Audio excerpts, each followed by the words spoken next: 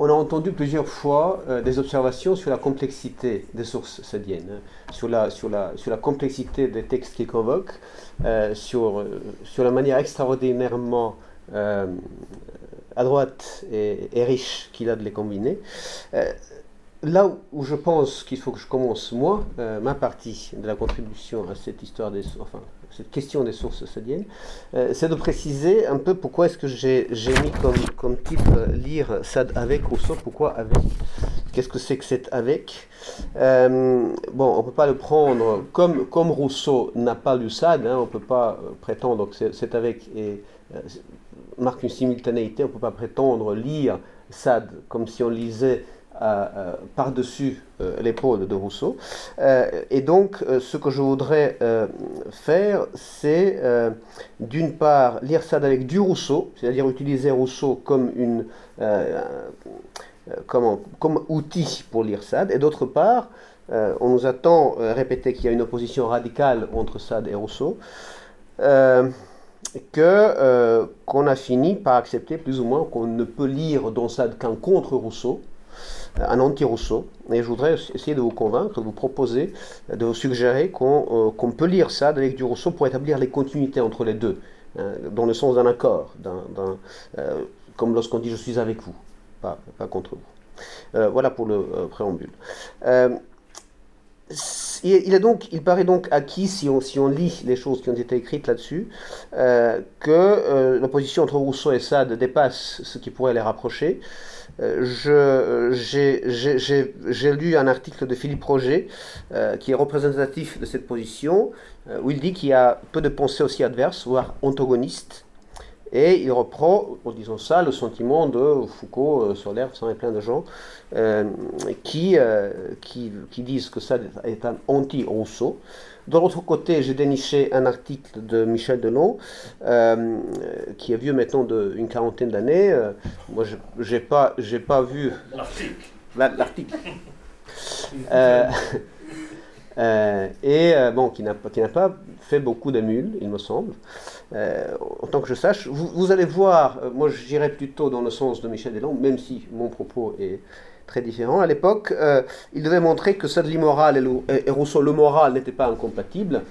Il faut quand même se dire que certaines batailles sont gagnées, au moins provisoirement, et que ce n'était pas la peine de s'étendre sur la plasticité de la morale en général et des bons sentiments en général, etc.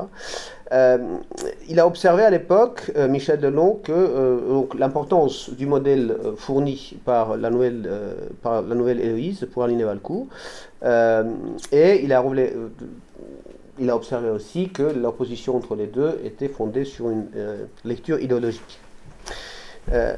Les deux positions sont donc opposées. Ce que je vous propose, moi, c'est de regarder d'abord quel est le type d'analyse qui a mené à des positions si tranchées.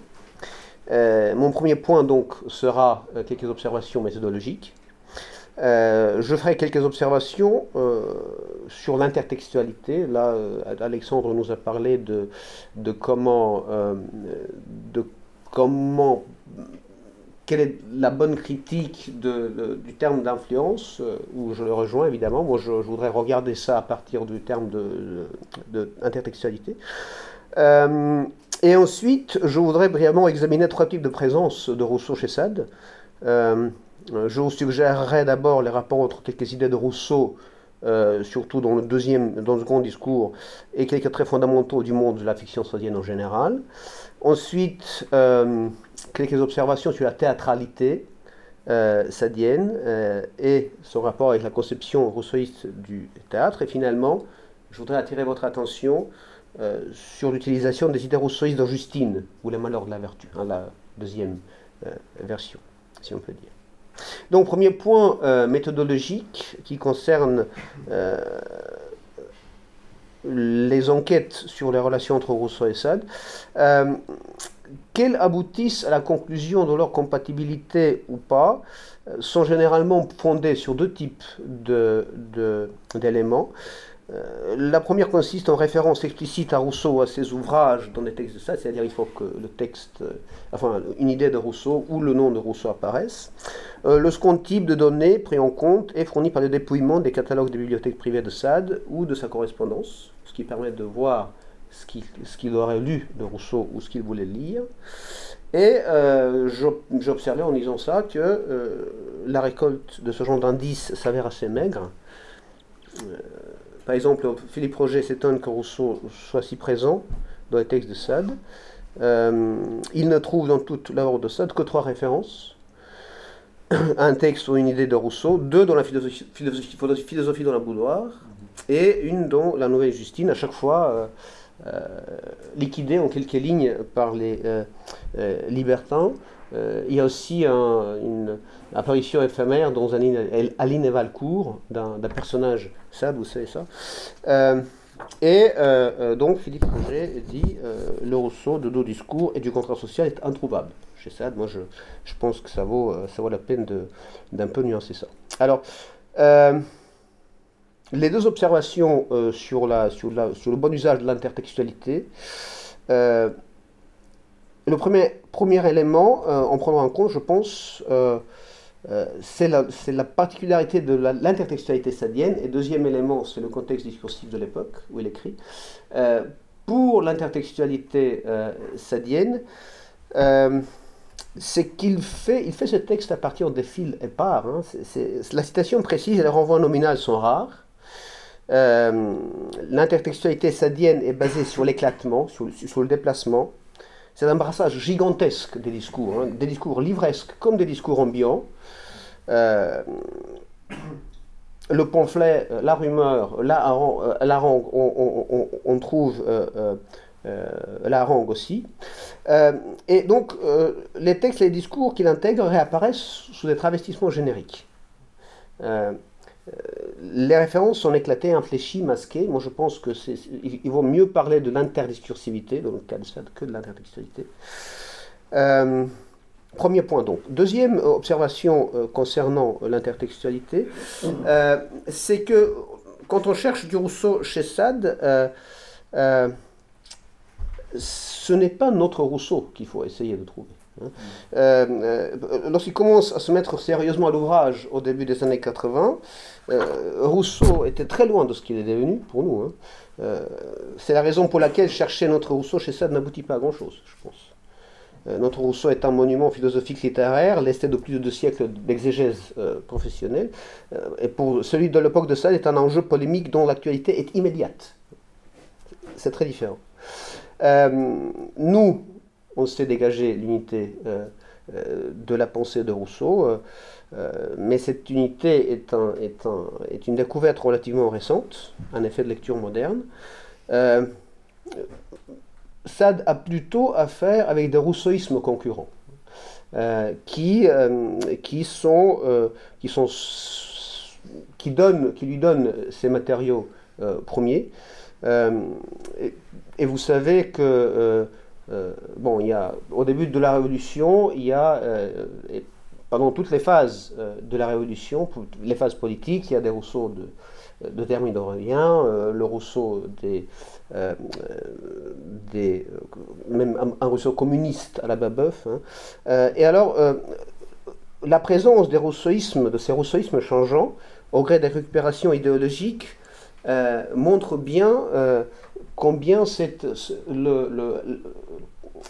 les textes de Rousseau et sa présence étaient maniables, étaient plastiques. Et alors, ce qui me paraît donc intéressant comme trace rousseauiste chez Sade, c'est moins le rapport précis avec les textes de Rousseau, ou les références transparentes à ces textes, que la dissémination dans les textes de Sade d'un imaginaire rousseauiste qui me semble conceptuel et représentationnel à la fois. Donc, autrement dit, il nourrit l'invention romanesque comme il nourrit les points précis dans des débats ou les dissertations des libertins. Et cet imaginaire intègre certainement des souvenirs de lecture de Sade, comme il intègre des fragments idéologiques révolutionnaires. Par ailleurs, on sait que Sade a vraiment beaucoup lu Rousseau. Si on regarde, pour le coup, les catalogue de la bibliothèque à Lacoste, et puis, ou le catalogue de son membre, de son oncle, hein, l'abbé de Sade, on voit bien que, par exemple, à Lacoste, il y a 16 volumes de Rousseau. Et donc, ils ont, ils commandaient au fur et à mesure de leur publication Chéret, hein, les ouvrages de Rousseau. Voilà, donc ce sont les observations sur l'intertextualité.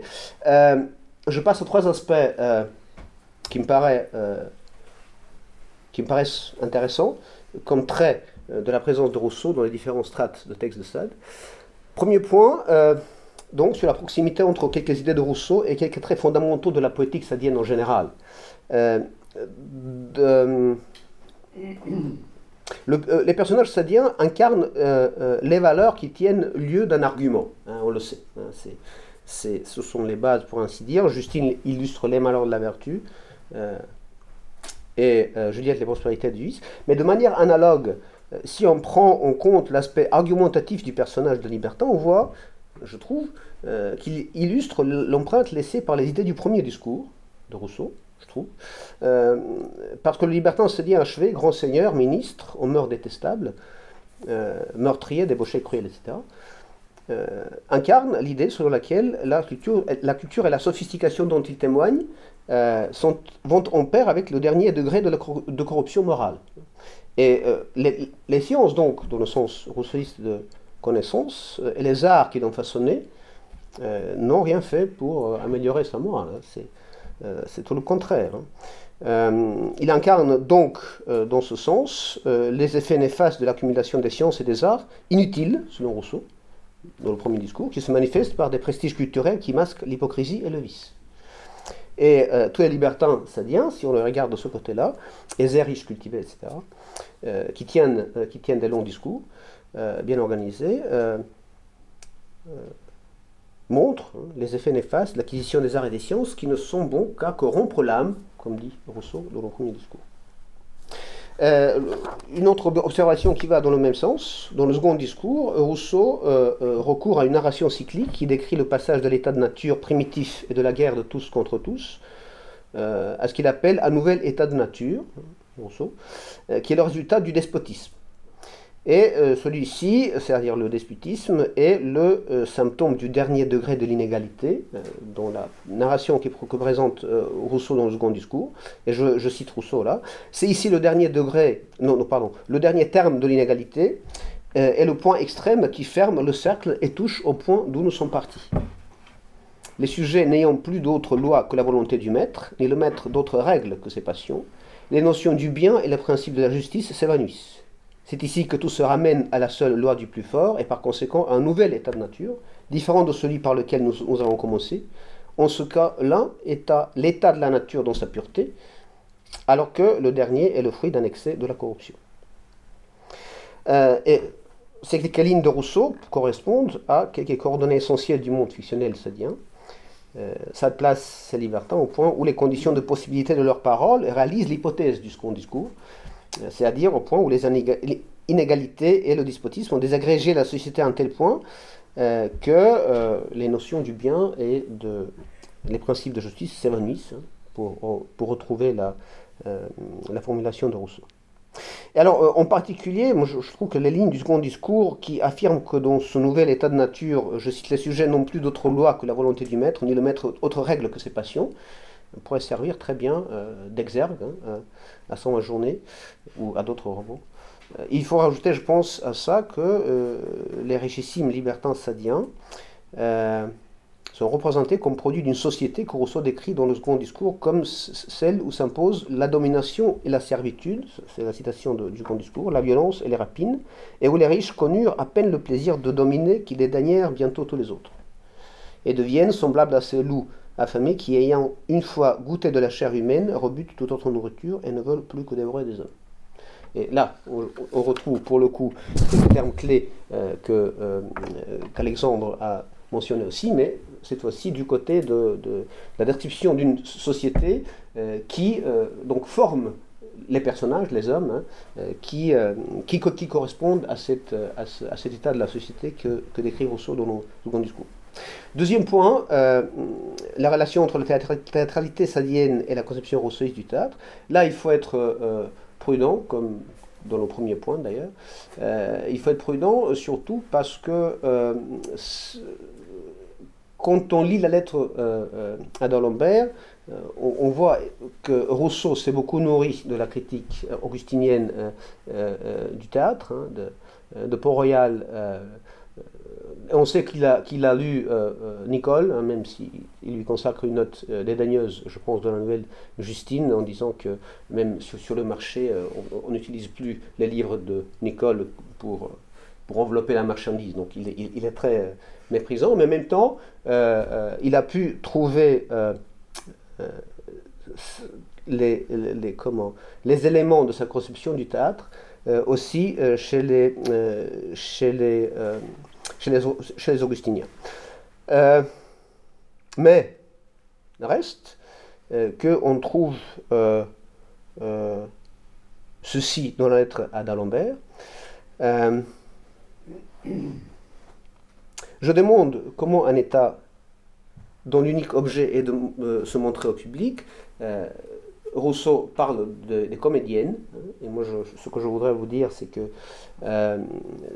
si on veut trouver la base de la conception rousseauiste du théâtre, c'est chez Rousseau qu'on peut la trouver, puisque Rousseau théorise la corruption des mœurs par le spectacle théâtral, et en particulier il parle de la femme au théâtre. Donc je demande comment un État dont l'unique objet est de se montrer au public et que piller, de se montrer pour de l'argent, conviendrait à d'honnêtes femmes, et pourrait compatir en elle avec la modestie et les bonnes mœurs. A-t-on besoin même de disputer sur les différences morales de sexe pour sentir combien il est difficile que celles qui se mettent à prix aux représentations ne s'y mettent bientôt en personne et ne se laisse jamais tenter de satisfaire des désirs qu'elle prend tant de soin d'exciter. Alors, selon Rousseau, il y a une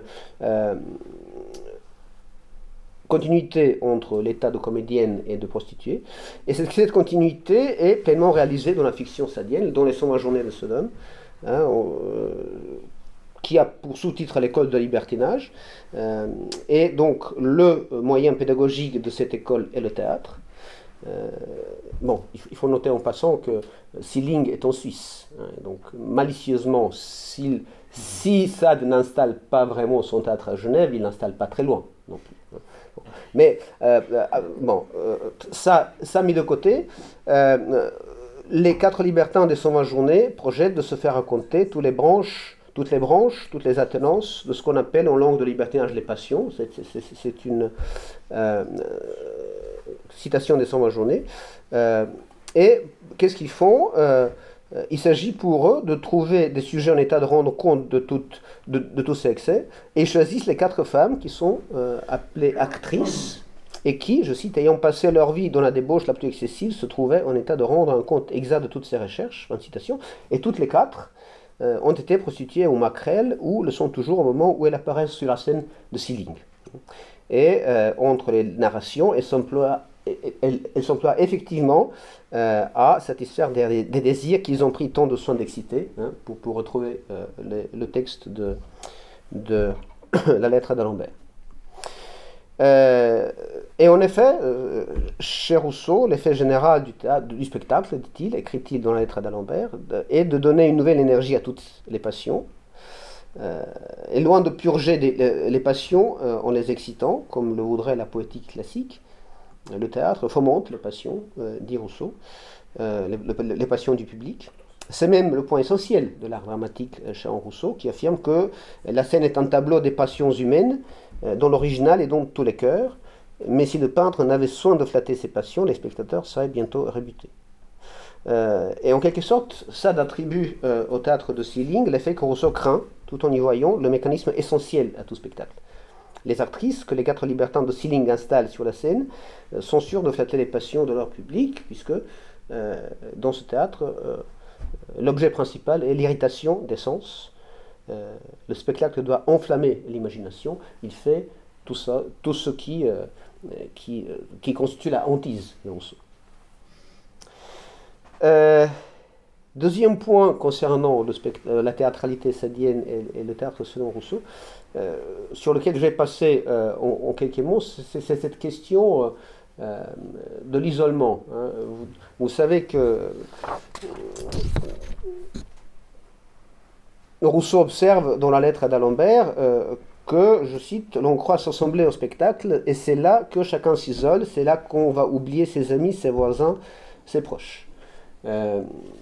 Et chez Sade aussi, moi je n'ai pas le temps pour entrer dans les détails, mais chez Sade, là, le théâtre des passions isole chacun dans son monde passionnel. Hein. C'est même le modèle de base de la construction du lecteur dans les 120 journées. Et donc, il y aurait beaucoup à dire sur cette question de l'isolement qui peut être un état idéal chez Rousseau et chez Sade pour des raisons différentes. Un état qui emmène une transformation de peine en plaisir chez les deux, selon un mécanisme qui vaudrait... je pense qu'il faudrait approfondir, ce que je ne ferai pas ici. Troisième point, donc, que je voudrais soulever, concerne quelques idées précises de Rousseau dans Justine ou les malheurs de la vertu, de 91. Le second discours, donc, j'y reviens, il décrit le processus qui mène de l'état de nature à l'émergence de la propriété. Et la propriété est consolidée par l'instauration de la loi qui est toujours celle du plus riche et du plus fort parce qu'elle a pour rôle de garantir la position dominante des possédants. C'est un point important du second discours, enfin essentiel. Comme le riche a tout gagné par la force, il peut tout perdre par la force aussi. Et donc, pour l'éviter, il s'ingénie à donner aux autres les institutions, je cite, que lui sont aussi favorables que le droit naturel lui était contraire. Tel fut, écrit Rousseau dans le second discours, l'origine de la société et des lois, qui donnèrent de nouvelles entraves aux faibles et de nouvelles forces aux riches, détruisirent sans retour la liberté naturelle, fixèrent pour jamais la loi de la propriété et de l'inégalité, d'une adroite usurpation firent un droit irrévocable. C'est une idée forte, hein, on sait bien, et on sait son importance pour la théorie révolutionnaire du XXe siècle, même avant, et dans la pensée politique de gauche aussi, puisque dès le début du XIXe siècle, Pierre-Joseph Proudhon dit brièvement la propriété, c'est le vol. Et ça retient l'idée de Rousseau d'une illégitimité foncière de la loi et de son caractère arbitraire. Lorsque dans Justine ou la marche de la vertu, Justine réfute l'utilité du crime, la Dubois lui explique, je cite la Dubois, la dureté des riches légitime la mauvaise conduite des pauvres. Tant que notre infortune, notre patience à la supporter, notre bonne foi, notre asservissement ne serviront qu'à doubler nos fers, nos crimes deviendront leur ouvrage et nous serions bien dupes de nous les refuser quand ils peuvent amoindrir le goût dont leur cruauté nous submerge. Deux idées, je pense, à souligner ici. La première, le crime est le fait des institutions qui imposent l'inégalité. Il y aurait beaucoup à dire sur ce point, évidemment, autour duquel on pourrait faire de nombreux rapprochements entre le discours des personnages sadiens, les réflexions de Rousseau, y compris dans sa correspondance, et le contexte des discours du début de la décennie révolutionnaire. Et la deuxième idée, c'est que le faible a plus à perdre en renonçant à sa liberté de l'action que les riches. Et là, la Dubois suit de près le second discours, où Rousseau écrit, en effet, je cite, « Les pauvres n'ayant rien à perdre que leur liberté, c'eût été une grande folie à eux de sauter volontairement le seul bien qui leur restait pour ne rien gagner en échange. » La position de la Dubois est donc parfaitement rousseauiste, hein, et de plein droit, si l'on peut dire, puisqu'elle dénonce le faux contrat, comme le fait Rousseau dans le second discours, où Rousseau nie, je cite, la validité d'un contrat qui n'obligerait qu'une des parties, où l'on mettrait tout d'un côté et rien de l'autre, et qui ne tournerait qu'au préjudice de celui qui s'engage. La Dubois enchaîne ensuite avec l'idée centrale du contrat social et de la déclaration des droits de l'homme.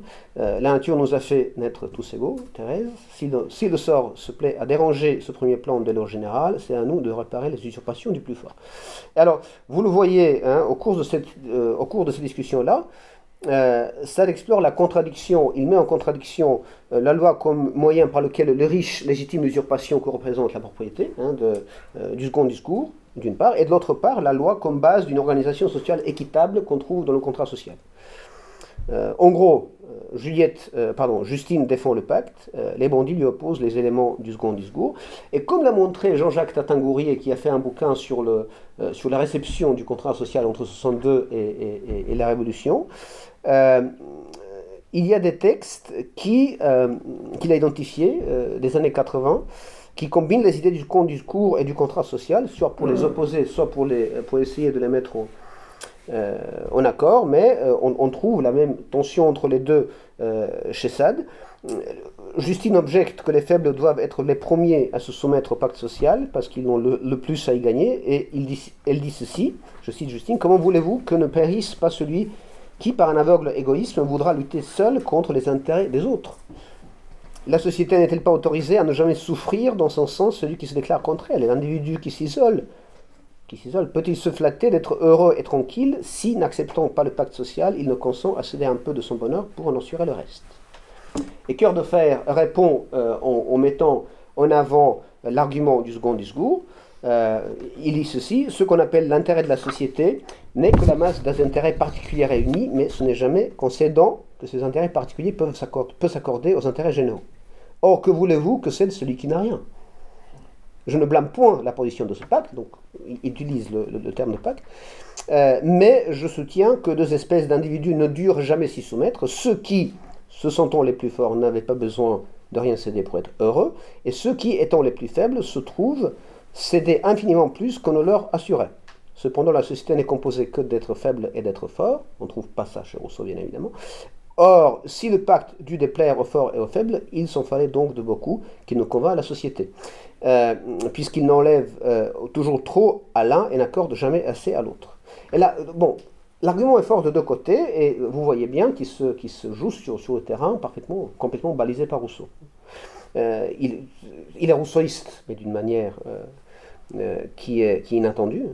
Ça installe Cœur de Fer dans un contexte social à partir duquel il peut s'approprier les arguments basés sur ce que Rousseau pose dans le second discours comme un hypothétique pis-aller. On lit en effet dans le second discours que dans ce deuxième état de nature qui réinstalle la guerre tous contre tous comme résultat d'inégalité qu'amène la propriété, Rousseau écrit: « Les plus puissants et les plus misérables se font de leur force ou de leurs besoins une sorte de droit au bien d'autrui, équivalent selon eux à celui de la propriété. » Et c'est exactement ce qu'utilise dans cette discussion Cœur de Fer. À ce moment-là, écrit Rousseau, l'égalité rompue fut suivie du plus affreux désordre, les usurpations des riches, les brigandages des pauvres, les passions effrénées de tous, étouffant la pitié naturelle et la voix encore faible de la justice, rendirent les hommes avares, ambitieux et méchants. Et ce sont ces hommes-là que Sade met en avant dans ses textes. Trois points de conclusion. Méthodologique en ce qui concerne la méthode, d'abord. Moi je trouve que tout d'abord la manière qu'ont les textes de s'imbriquer les uns aux autres est historique elle-même, donc l'intertextualité fonctionne d'une manière qui est elle-même historique, et donc il faut prendre ça en compte, je pense, en cherchant les sources. Les échos et les fragments des textes de Rousseau sont disséminés dans les discours, dont Sade se sert, donc ils sont retravaillés avant d'être intégrés chez Sade. Les textes sont par principe ouverts.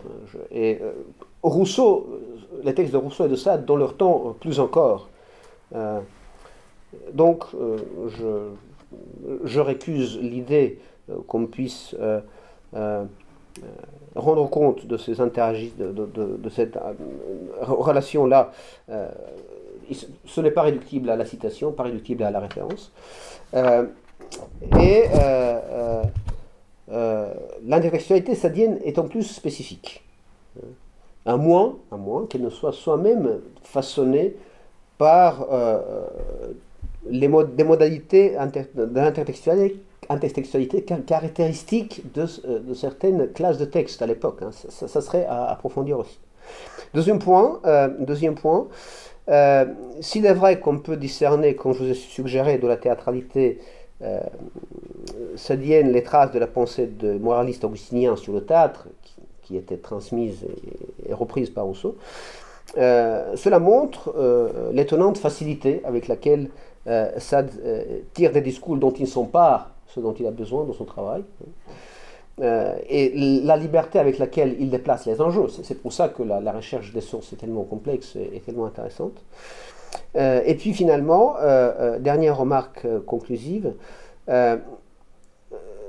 cette dépendance chez Sade entre l'écriture, enfin entre la narration et la dissertation, ce n'est pas comme si il faut chercher des idées seulement dans la dissertation. Moi, je trouve que quand il travaille, il trouve des potentialités fictionnelles et analytiques à la fois. Dans les textes dont il se sert, il les distribue d'une manière qu'il s'agit à reconstruire à chaque fois entre les différentes strates de texte. Et c'est comme ça aussi, à mon sens, qu'il utilise les rousseauismes qui émergent à la deuxième partie du siècle, dont le monde discursif qui est le sien. Voilà, merci.